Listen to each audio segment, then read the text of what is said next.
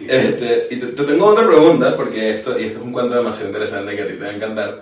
Cuéntame de la vez que mi abuela casi los mató a todos. Por favor, es que no me lo imagino. Ay, no, es que me quedé así porque yo dije, bueno, hubo una vez que casi nos mató a todos.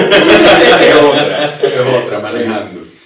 Pero esta vez fue que en casa se comía mucho stroganoff. El stroganoff es un plato de beef stroganoff con hongos y tal. Entonces mi mamá compraba los hongos y en Caracas, en esa época los hongos eran una exquisitez, eran caros. Y ella siempre iba, una de las pasiones de mi papá fue el golf, y era socio del Valle Arriba Golf Club, y fue presidente del Valle Arriba, y jugaba golf tres veces a la semana, sí. Sábado, domingo y un día de la semana. El día de la semana lo jugaba con mi mamá. Entonces mi mamá, jugando golf, vio que había un señor francés que conocía de hongos, y él agarraba unos hongos que habían, y ella se fijó el sitio donde los agarraba.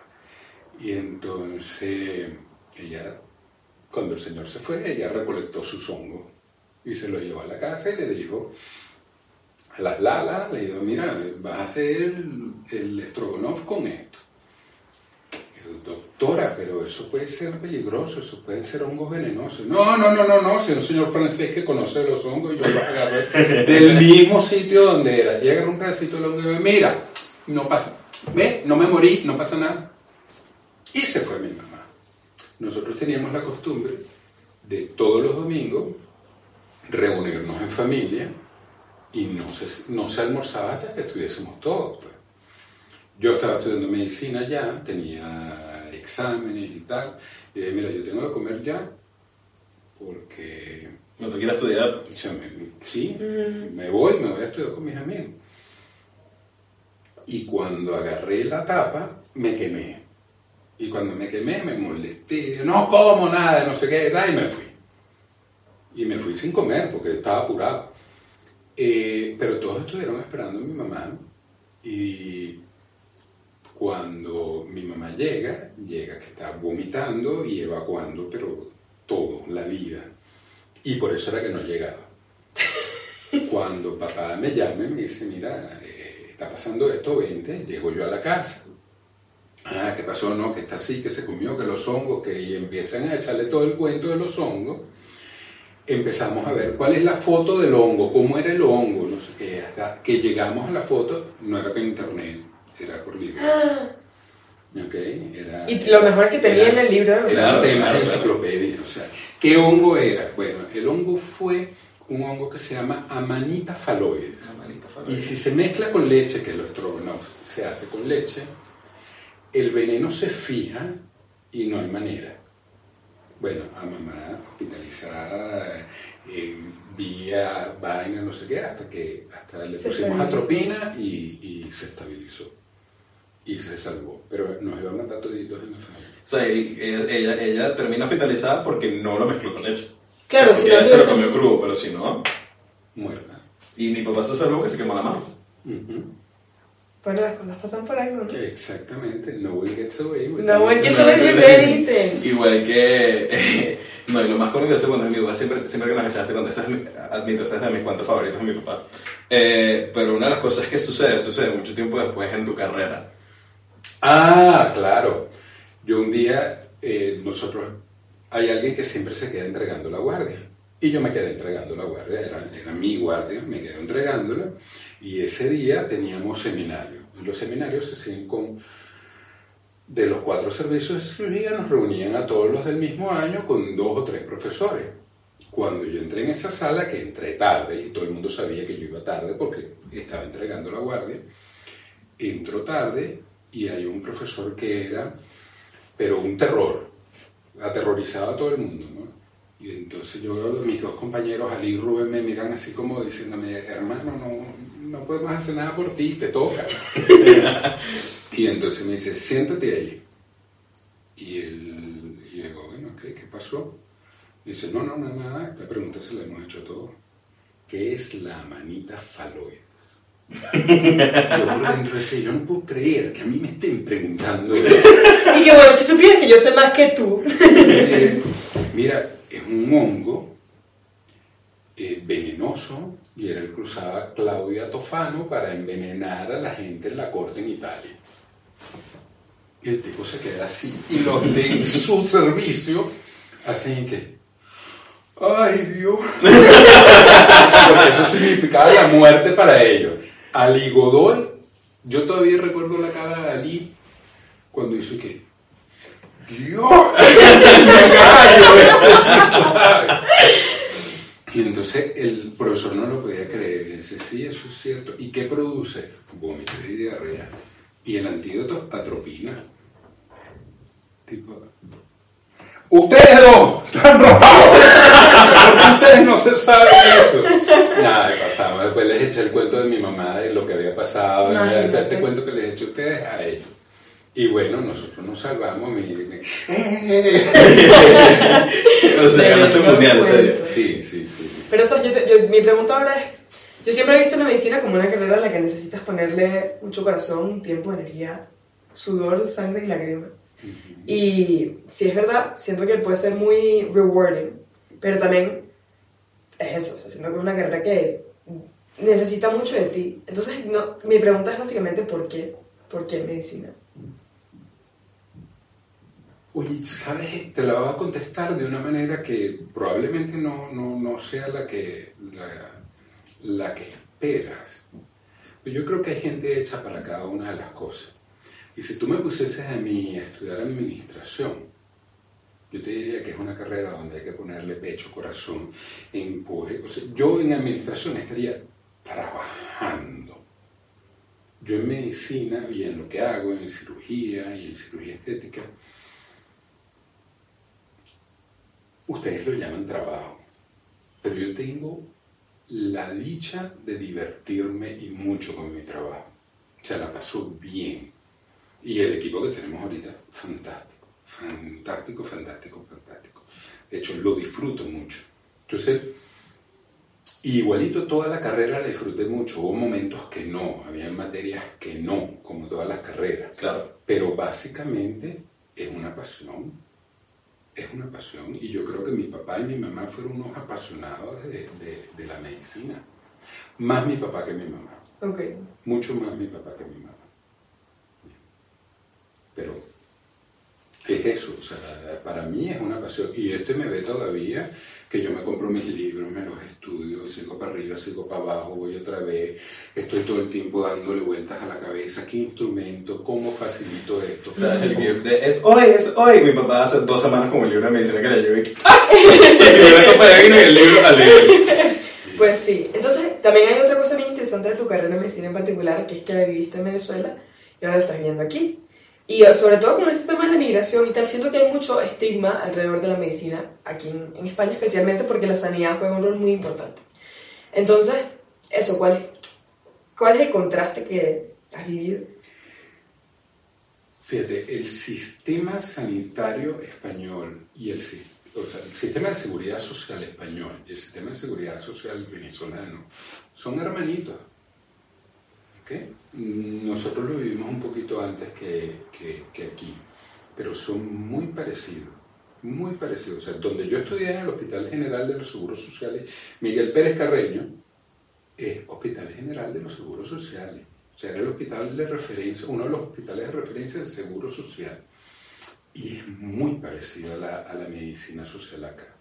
Aquí en este momento, por temas de siglo, o sea, yo estudié en el siglo pasado, en Venezuela, y ahorita hay un avance de la medicina y de los hospitales, pero es la misma estructura, básicamente como se desarrolla es igual. ¿Qué veo yo y qué criticaría yo de la medicina acá? En Venezuela, cuando se estructuraron los posgrados, se estructuraron en un país que no lo consideraba un país rico. Que aunque tenía mucha riqueza, no era un país rico. Y era un país que carecía de muchos médicos.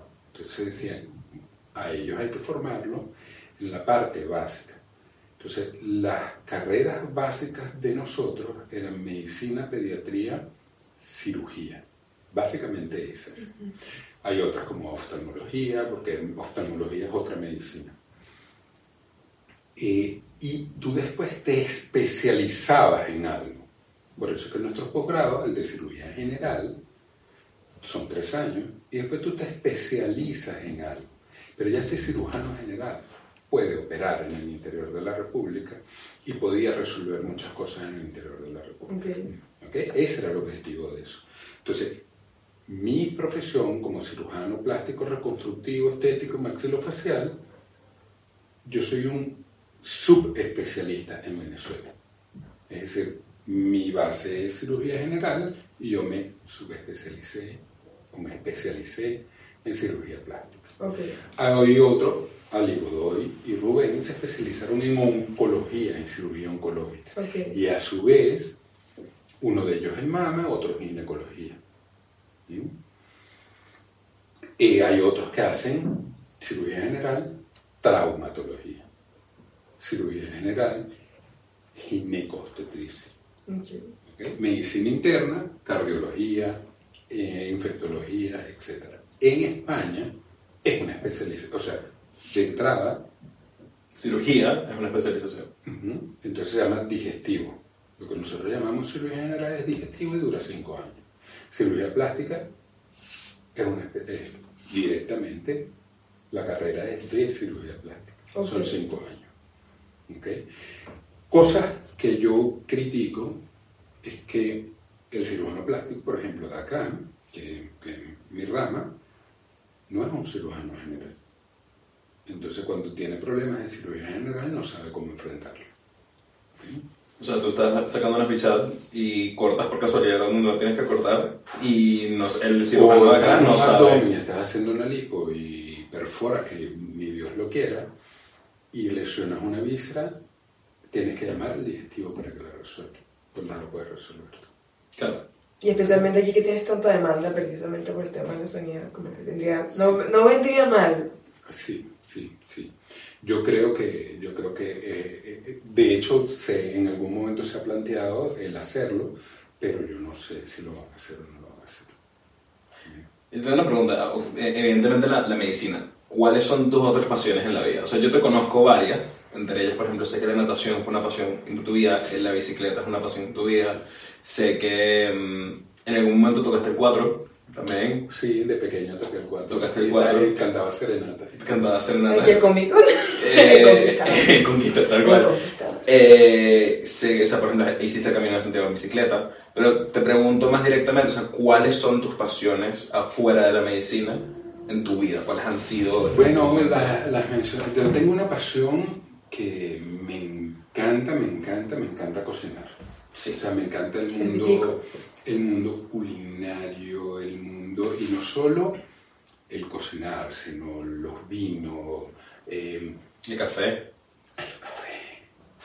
Mi papá antes, cuando vivíamos en Altamira, entre tercera y novena, mi papá tenía un Volkswagen plateado, entonces el Volkswagen se calentaba cuando lo dejabas al sol, y mi papá compraba café, lo dejaba en la parte de atrás del carro en la ventanita, el café se calentaba y el carro olía a café como por 4 días, pero un olor tan divino. Sí, divino. O sea, pero eso, o sea, el mundo de los sabores, de los olores y de esa química de que si mezclas esto con esto, ¡wow! Me encanta. Científico al fin. Me encanta. Yo no sé si es científico. Yo creo que yo no lo sé. Creo que es el medio entre ciencia y arte. Es que la cirugía es el medio entre ciencia y arte. Yo tengo ahí ahorita un caldo que hice ayer. Sí. Y hoy voy a hacer una sopa de cebolla. Porque hace frito y no sé qué. Es otra. Y eso. Hoy tú me viste que yo me senté a comer y no preparé nada. O sea, fue algo. Pero es raro que tú me veas. Sí. Es que yo siempre digo, y la nevera siempre tiene algo que se va a hacer o que está hecho o que estamos pensando en posiblemente hacer. O sea, yo almorcé, mi papá hoy almorzó en Bangladesh y yo almorcé el pabellón que hizo mi papá ayer. Sí. Pero fue eso porque mi compañero de cirugía, Claudio Colombo, esta mañana compró desayuno y yo no desayuné. O sea, yo no desayuné lo que ellos compraron, yo desayuné fruta. Y me dijo, oye, compré una empanada. Entonces me dio lástima que la empanada se atraviese y Te lo trajiste. dije, bueno, yo almuerzo la empanada. Sabroso. Muy rica, muy rica. Sabroso. Además, a él le gusta comprar una empanada que es de pabellón. Ah, bueno. Entonces, Bueno, con lo mismo, pero Sí, con sí, formatos con diferentes. formatos diferentes. Y bueno, hoy en día, tu hijo, Juanchi, mi hermano, está estudiando escuela culinaria. y Carmen, Y Carmen también es barista. ¡Qué locura! sí. En verdad, Todos son un poco de ti, pero en distintas formas. sí, en algún momento entrevistaremos a mi mamá y se dará cuenta del otro lado de la moneda. Exacto. Y por ejemplo, una parte de la historia que me gusta mucho también, por no es de tu historia, Rafael Vidal y el colegio. Ay, Rafa. Sí. Coño. Para los que no sepan, Rafael Vidal fue, que en paz descanse, fue un medallista olímpico venezolano. Yo creo que es el único que ha ganado medalla olímpica de natación. Sí. No, Alfonso Mestre ganó también. Alfonso. Alberto ganó. O sea, Alberto no llegó a bronce. No, el que llegó a bronce fue Rafael. Fue Rafael. Sí, no, Alberto, yo no sé cómo son las cosas en las Olimpiadas, pero Alberto ganó como el diploma de las Olimpiadas. Claro que. O sea, hizo una actuación destacada dentro de las Olimpiadas. Saludos, Alberto. Ojalá, te imaginas. Y sus hijos que estuvieron conmigo, Alfonso estudió conmigo, fueron a las Olimpiadas y yo. No, Alberto es gran amigo. Alberto es gran amigo. Sí. O sea, lo más cómico es que era muy cómico porque era Alberto, que su papá, o sea, Alfonso, que su papá fue a las Olimpiadas, que estudió conmigo, y mi papá nadaban juntos, y yo nadaba, o sea, ellos nadaban. Oye, 10 ¿sabes años que yo. que un día están los muchachitos ahí y nosotros tendríamos 30 años ya? Estaba yo casado con tu mamá, 36, no, estaban ustedes grandes, 40 años tendrían. Wow. Y Alberto también, ¿no? Y Alberto ya no nadaba, y en esa época Alberto se engordó y todo. Y empiezan esto de que, y ustedes, y que nadaban, y no sé qué, tal, que no tiran una competencia con nosotros. ¿Cómo que no? Alberto, ¡vamos! Y nos tiramos a competir con los chamos. Les ganamos. Sí. Claro. Les ganamos.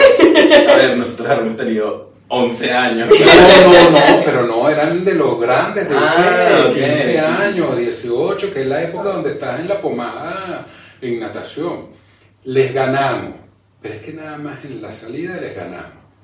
Pero cuando terminamos, ¡ay, Dios! 17 años, sí, pero camina. No le hagas caso. Ay, Dios mío. Nos tiramos sin calentar ni nada, o sea, dale. Bueno, se lanzaron a los chamos, Sí, yo me recuerdo, yo me quedaba, mi papá nadaba, yo nadaba a las 5 de la tarde, de 5 a 6, mi papá nadaba de 7 a 8. Y yo me quedaba a las de 7 a 8 y nadaba. Pero es que yo en esa época, o sea, la natación tiene sus cosas, ¿no? Y hay gente que ha nadado toda su vida. Yo dejé de nadar. Hubo un momento que paré de nadar. Y yo paré de nadar porque en esa época las piscinas en Caracas no eran temperadas. Okay. Y entonces un día me paro yo así, 7 de la mañana, estoy ahí con 3 años, frío, en el Valle Arriba, y cuando metí el pie en el agua dije, yo soy tonto, ¿qué hago yo metiendo el pie en esta agua tan fría? Me devolví para mi casa y dejé de nadar. Pero cuando ellos empezaron a nadar, yo volví a nadar, porque era un tema de ejemplo. O sea, era nada, porque tu papá también nada, entonces nada, es útil. Y la verdad que la natación es algo que todo ser humano tiene que saber nadar. ¿Sí?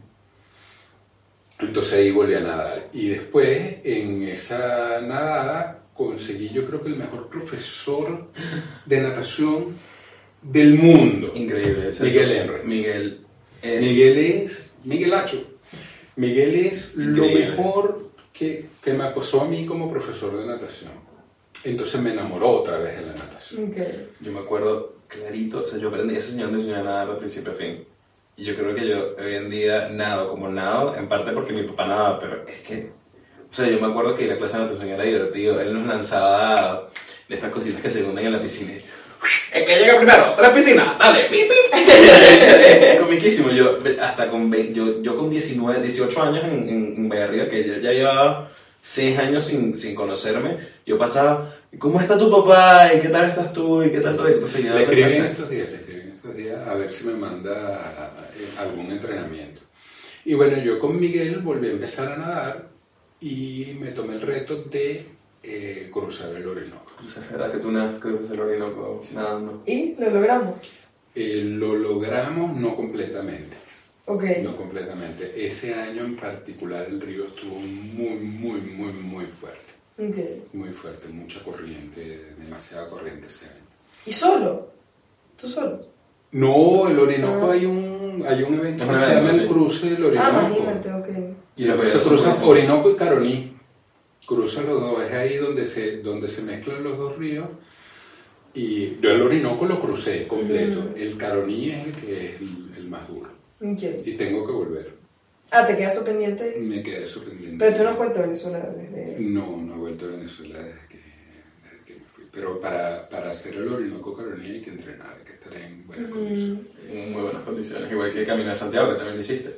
Y el camino de ese año yo hice el cruce Orinoco Caroní y después me fui al Camino de Santiago. Y el Camino de Santiago lo hice solo. O sea, yo me monté en mi bicicleta y me fui solo. Con mi bicicleta con natividad. Sí. Sí. ¿Y te perdonaron todos tus pecados? Y me perdonaron. ¿Te perdonaste sí, todos tus tengo pecados? Indulgencia plenaria. ¡No, el Vaticano! Indulgencia plenaria. Yo no importa los pecados que cometan en esta vida, están perdonados. En teoría. Yo no puedo creer. En teoría, porque yo creo que tu mamá tiene ese papel.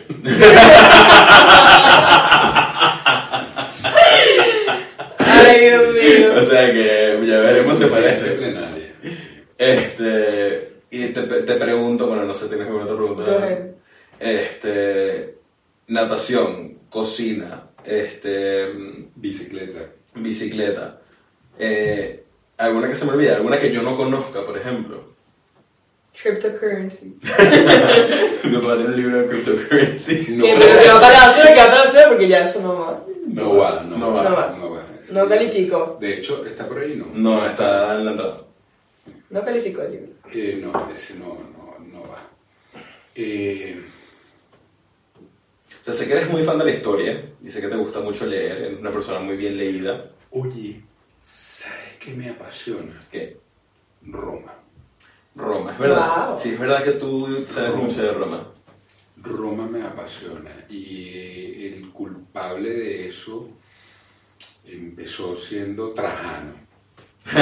Tal cual. Sí. Carmen fue la que me regaló el libro. Mi hermana. Santiago Posteguillo, sí. Santiago Posteguillo es un historiador español espectacular y es un adorador de Trajano y la verdad que narra súper bien. Me he leído todos los libros de él. Bueno, también dicen que Trajano ciertamente fue de los mejores emperadores romanos que hubo. Bueno, fue el que tuvo el Imperio Romano con mayor amplitud. ¿Y era de acá?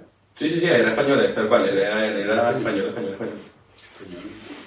Pues sí, y hablando de esto De España. de territorios y España, háblanos de tu experiencia migratoria. Oye, te voy a contar, a mí yo trabajé cuando llegué aquí con el doctor Peña, Juan Peña, y un día él me preguntó, esa misma pregunta me la hizo, oye, es difícil migrar, ¿verdad? Y le dije, peor es divorciarse. Por experiencia. Sí, peor es divorciarse. El divorcio es, o sea, a mí me marcó el divorcio con tu mamá. Me marcó porque tú te casas y dices, bueno, yo me caso para toda la vida. O sea, yo pensé que yo me casaba para toda la vida y realmente, mira, no, o sea, como que no fue eso. Y ahorita me estoy divorciando por segunda vez y verdad que marca y marca mucho y tú lo has visto en mi ánimo, en mi manera de ser, en las cosas. Yo era muy activo en las redes sociales y las tengo apagadas completamente, porque no, o sea, porque me estoy ocupando de mi inner self. Es muy cómico, yo desde la perspectiva de hijo, ¿no? O sea, mi padre se mudó a España en el 2014, si mal no me equivoco. 2015, yo tenía hasta el 13, yo cumplí 14, te mudaste un 15 de septiembre, si mal no me equivoco, porque llegaste a España y cumpliste años. Y para mí fue muy loco porque yo vi mi mamá ella empieza todo o sea, todo lo que dices tú ahorita, de que, oye, yo no estoy en las redes sociales, empecé un proceso introspectivo de sanarme, de conectar conmigo mismo de otra manera, etcétera. Mi mamá empezó eso más o menos en esa época. Y es muy cómico porque la última vez que yo estuve con mi mamá y mi papá en el mismo lugar, porque yo siempre fui muy piqui comiendo, o sea, toda la vida me costaba mucho, muy, muy piqui comiendo, y una de esas cosas típicas era que a mí no me gustaba el sushi. Okay. Y no hay manera, y todo el mundo, pero José, el sushi es buenísimo, y yo no, yo con 12 años no quiero comer sushi, yo no voy a comer esa vaina. Y un día... Y el sushi caraqueño, ¿qué? O sea, sí, y un día agarré y le dije a mi mamá, quiero comer sushi. Y le dije a mi papá, quiero comer sushi. Y dije, ustedes me van a llevar los dos a comer sushi. Y fuimos los dos, me llevaron a comer sushi y me enseñaron, mira, yo le pongo, me acuerdo clarito, yo le pongo un poquito de wasabi a la soja, entonces, no sé qué, y mi mamá, yo lo agarro así, etcétera, no sé cosas, y fue la última vez que yo los vi a ellos dos comer juntos. Y fue un contraste muy loco porque a veces mi papá está en proceso de divorcio ahora y mi mamá me vino a visitar por primera vez en 3 años a España. Y un día llegué yo para acá y estaba mi mamá y mi papá sentados al lado, y yo así. Y los 3 hermanos estábamos así. Pero me da mucha risa porque ambos hicieron ese proceso de como introspección y sanar y como que es muy cómico porque sus 3 hijos, o sea, Carmen, Juanchi y yo, hemos hecho exactamente lo mismo en diferentes cosas en nuestra vida. Mi hermano cuando tuvo que escoger su carrera, yo cuando raspé matemática, gracias. O sea, que no entré por la selectividad y me tocó hacer un año más, y mi hermana que se mudó sola a Alemania sin tanta respaldo, sin tanta ayuda, y hoy en día como que todos hemos tenido ese momento, y saber que nuestros papás también lo tuvieron es como, wow, ok, pega, igual que pega que Juanchi estudió cocina y ahora entiendes que yo estudié estudios internacionales, como que a mí me encajó muchas cosas el que tú también hayas vivido ese proceso, no sé. Bueno, esta es la segunda vez que yo vivo ese proceso, porque la primera vez también lo viví así. Sí. También la primera vez fue, oye, sentarme, ver, revisarme emocionalmente, y yo creo que esta vez es más fuerte todavía. Sí. Mucho más fuerte. Mucho. O sea, y hoy en día que lo entiendo como adulto, que puedo entender hacia atrás el primero, como participante y parte de esa familia, y entender porque también fui participante de esta familia, o sea, yo fui parte activa de esta familia por un tiempo, pero sí es verdad que soy el más externo de los participantes, por así decirlo. Entonces, verlo como adulto, o sea, entiendo mucho más la gravedad, y, o sea, yo creo que de las mejores / peores cosas que me han pasado a mí fue el COVID, porque pasé muchísimo tiempo contigo, aprendí a comer. Yo aprendí a comer en el COVID porque mi papá me dijo, mira, o sea, si algo vas a hacer... yo aprendí coctelería en el COVID, sí. Bueno, pero si ya lo he visto. Duro, coctelería dura. Era yo estudiando para la selectividad y mi papá me llegaba con un Cosmopolitan. José, ¿cómo vas?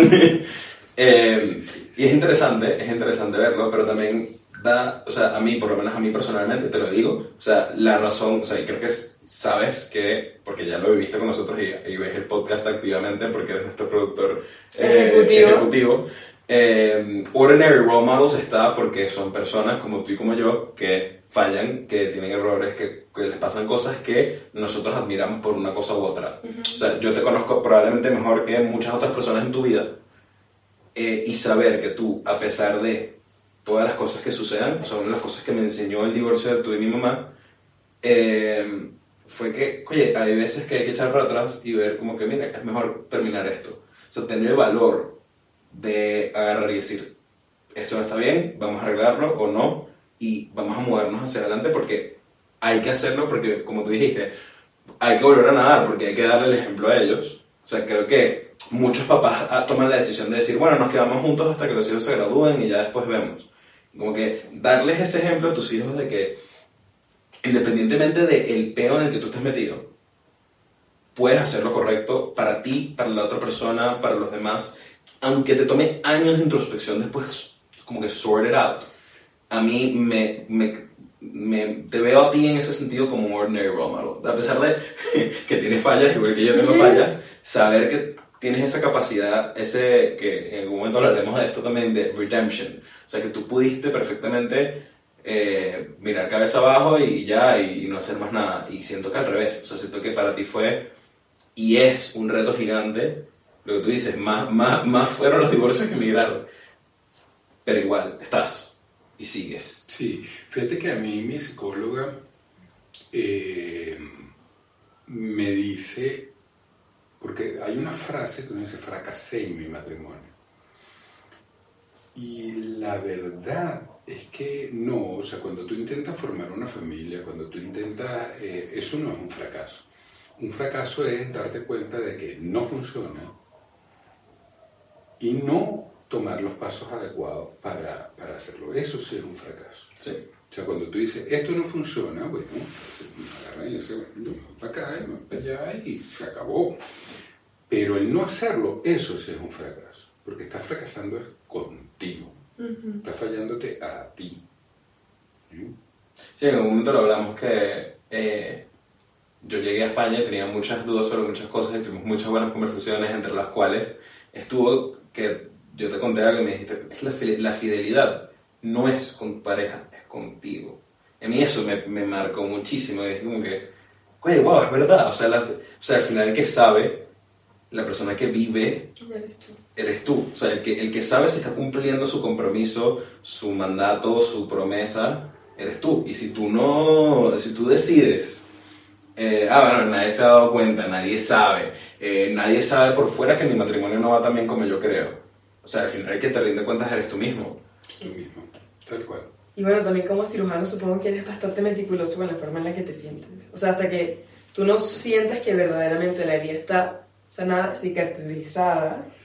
Sí, fíjate que una de las cosas que hace que nuestro equipo sea maravilloso es que no salimos del quirófano hasta que todo esté como nosotros queremos que esté. Y si alguno, de hecho a mí me pasó hoy, y esta sutura no me gusta como está, pues se vuelve a hacer. Tal cual, se vuelve a hacer.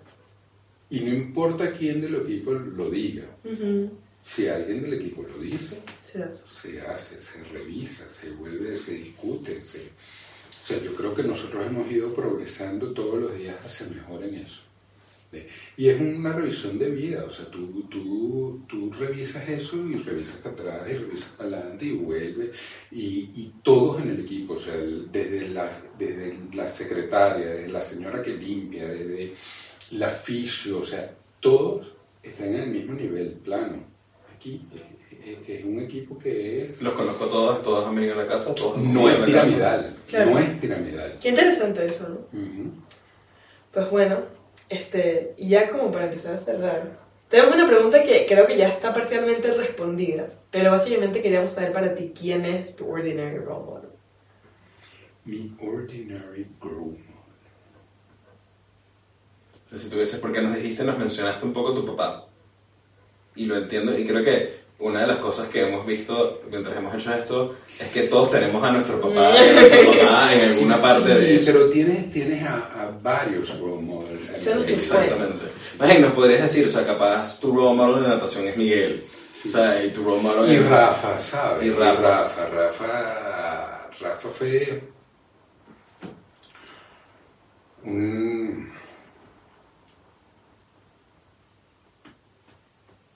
una persona que nos marcó. Uh-huh. Todos. O sea, yo me acuerdo, chiquito, ir al Santiago León uh-huh. a nadar. O sea, yo no iba nunca a Santiago, yo iba a nadar los 1000 metros por referencia todos los años. Sí, este año los ganado en el Palacio de Hielo. Rafa fue una persona muy importante en la vida de todos nosotros. ¿Ve? Y además era un tipo generoso. Y que se haya ido de la manera que se fue, no también. O sea, Rafa en la natación, en la vida.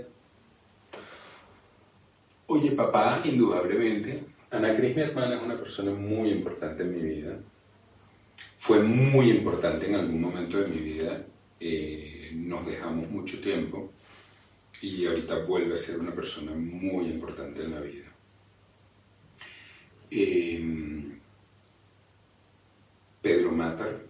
Mi tío Pedro, que lo queremos mucho. Y más, o sea, su abuela. Qué ser tan increíble. Es una persona, o fue una persona que Dios la tenga en su gloria, murió hace muy poquito tiempo, pero fue una de esas personas que te marca la vida y te enseña por aquí es que van los tiros en la vida. O sea, fue la primera persona que me dijo lo que yo le dije a José. O sea, quien no te puede fallar en la vida es a ti. ¿Bien? Divorciándome yo de su sobrina. Sí. Yo de su sobrina y ella diciéndome, mira, quien no te puede fallar es a ti. Hay muchos role models. 100%. Muchos. Pero qué bonito que los tenga. Muchos, sí. Y al final por eso fue que hicimos esto, porque Sí. el punto de toda esta sección y todo este cuento es que obviamente cuando tienes entrevistados muy famosos y muy llamativos, la entrevista es muy rica, pero al mismo tiempo hay gente que está, o sea, eso, de tú a tú, que tiene historias como las tuyas para contar y que quizás simplemente no tienes la plataforma o ¿sabes? No es parte de tu día a día, ¿sabes? Entonces es como, hay tantas historias tan bonitas que contar y tantas ideas tan lindas que compartir, que, ¿sabes? O sea, why not? Sí, fíjate que hay muchos, hasta personas que tú dices, son menores que yo. Sí. O sea, mi hermana Andreina es un role model. O sea, es una persona extremadamente generosa. Se casó con un muchacho parapléjico y se enamoró de él cuando estando parapléjico. No fue que estaban casados. Estaban casados y sucedió, sino que se enamoró de él. Y la entrega, el sacrificio, todas las cosas que hizo por eso. Después se divorció, gracias a Dios. Y ahorita pero es que es un mujerón. O sea, un mujerón. O sea, yo la verdad, de ejemplos, no me puedo quejar en esta vida. Hasta Manuela. Mi hermana pequeña. Que es la más pequeñita de todas. La manera como Manuela enfrenta la vida. La manera como Manuela te dice, ¿sabes qué? Yo me concentro de tal manera que yo me hago mi silencio. ¿Te dijo? Sí. Lo dice siempre. Voy a hacer mi silencio. Sí. O sea, tú estás regañando a Manuela y tú de repente ves cómo ella desconecta. ¿Qué? Porque se hace su silencio. La manera como te hace las preguntas, la manera como analiza esa inteligencia que le ves detrás de los ojitos, como dice, ¿y tú me vas a obligar? Dice, no te voy a obligar. Aquí estamos para decirte las cosas amablemente porque te queremos, no para obligarte. O sea, es impresionante, o sea, es de que te sienta a pensar, y eso es lo que hace un role model. Te sienta, piensa. Qué bonito. A mí me gustaría cerrar haciendo un cuento, y esto lo hablé con mi psicólogo también el otro día, y mencioné esta taza en particular, que es una taza que me regalaron mis amigos con mi apellido, y muchas veces porque ellos me dicen, o sea, a ti se te nota que te pesa el apellido, no de una mala manera, pero yo siempre he hecho este cuento, que es que yo no conocí a ninguno de mis abuelos. O sea, mi abuelo de parte de mamá murió... De los abuelos masculinos. De los abuelos, de uno de mis abuelos, exacto. A mis abuelas las conocí todas y las amo y las adoro, que en paz descanse mi abuela. Y la otra abuela, que esté sanísima por el tiempo que tenga que estarlo. Y de mis abuelos, en verdad no los conocía a ninguno. Mi abuelo de parte de madre era político y murió, que su historia también es interesantísima, pero él muere, mi mamá y mi papá se conociéndose en ese momento más o menos. O sea, mi papá estuvo atendido a mi abuela en algún momento. Residente del urológico cuando él estaba hospitalizado. Imagínate. Y Andreina llegó porque su papá se estaba muriendo. O sea, la última semana que él se estaba muriendo. Y trabajábamos en el urológico de residentes, Pedro Matar y yo. Mi tío Pedro ¿Y ahí se es... conocieron? Y Pedro es primo segundo de Andreina. Y entonces él me la presentó. Y ahí nos conocimos. Entonces, por un lado tengo a mi abuelo de parte de mamá, que su profesión se acerca más a lo que estoy estudiando yo que lo que hacen, que hacen mi papá y mi abuelo. Pero una de las historias más que yo más tengo cercanas a mí en mi vida es que mi abuelo le da cáncer en el año, no sé si fue en el 99 o a mediados del 2000. En el 99. Y hacen todo lo posible. Y yo soy del cuarto mes de abril. Entonces, terminando el 2000, antes de que se muriera mi abuelo, a los 3 meses de embarazo ya sabes si es hombre o mujer. Mi papá era el Ochoa más, o sea, de su generación. El primer hombre de los Ochoa, mi papá. Ujú. Y mi abuelo se enteró que yo iba a ser hombre. Y a las 2 semanas, una semana, un mes, se murió. Sí, él supo que tú ibas a eso. Y a mí siempre eso me marcó muchísimo. Y es muy loco porque tú lo pones, o sea, yo te pongo a ti, la razón por la que estás aquí invitada es porque you are an ordinary role model for me. Y siento que una de las cosas que yo le digo mucho a la gente es que cuando muere alguien, o sea, si tú sigues haciendo algo que esa persona te enseñó, esa persona no se muere totalmente. O sea, algo de eso pasa en ti. Y el hecho de que yo tenga el maletín de tu abuelo, mi bisabuelo, en mi cuarto de Caracas, y que he crecido yo toda la vida escondiendo mis cigarros, y que mi abuelo haya sabido que yo iba a nacer, y que tú siguieras lo que siguió su papá, y que yo siga lo que sigues tú, a mí me da un sentimiento de paz y de orgullo. Y por eso es que en el podcast tengo mi tacita de Ochoa. ¿Sí? Qué bonito. Para recordarme que Nobody. gets away. With anything. Bien. Buenísimo. Genial. Qué cool. Muchas gracias por aceptar nuestra invitación. No, vale, un placer. Estuvo buenísimo. Qué divertido. ¿Cuánto tiempo grabamos?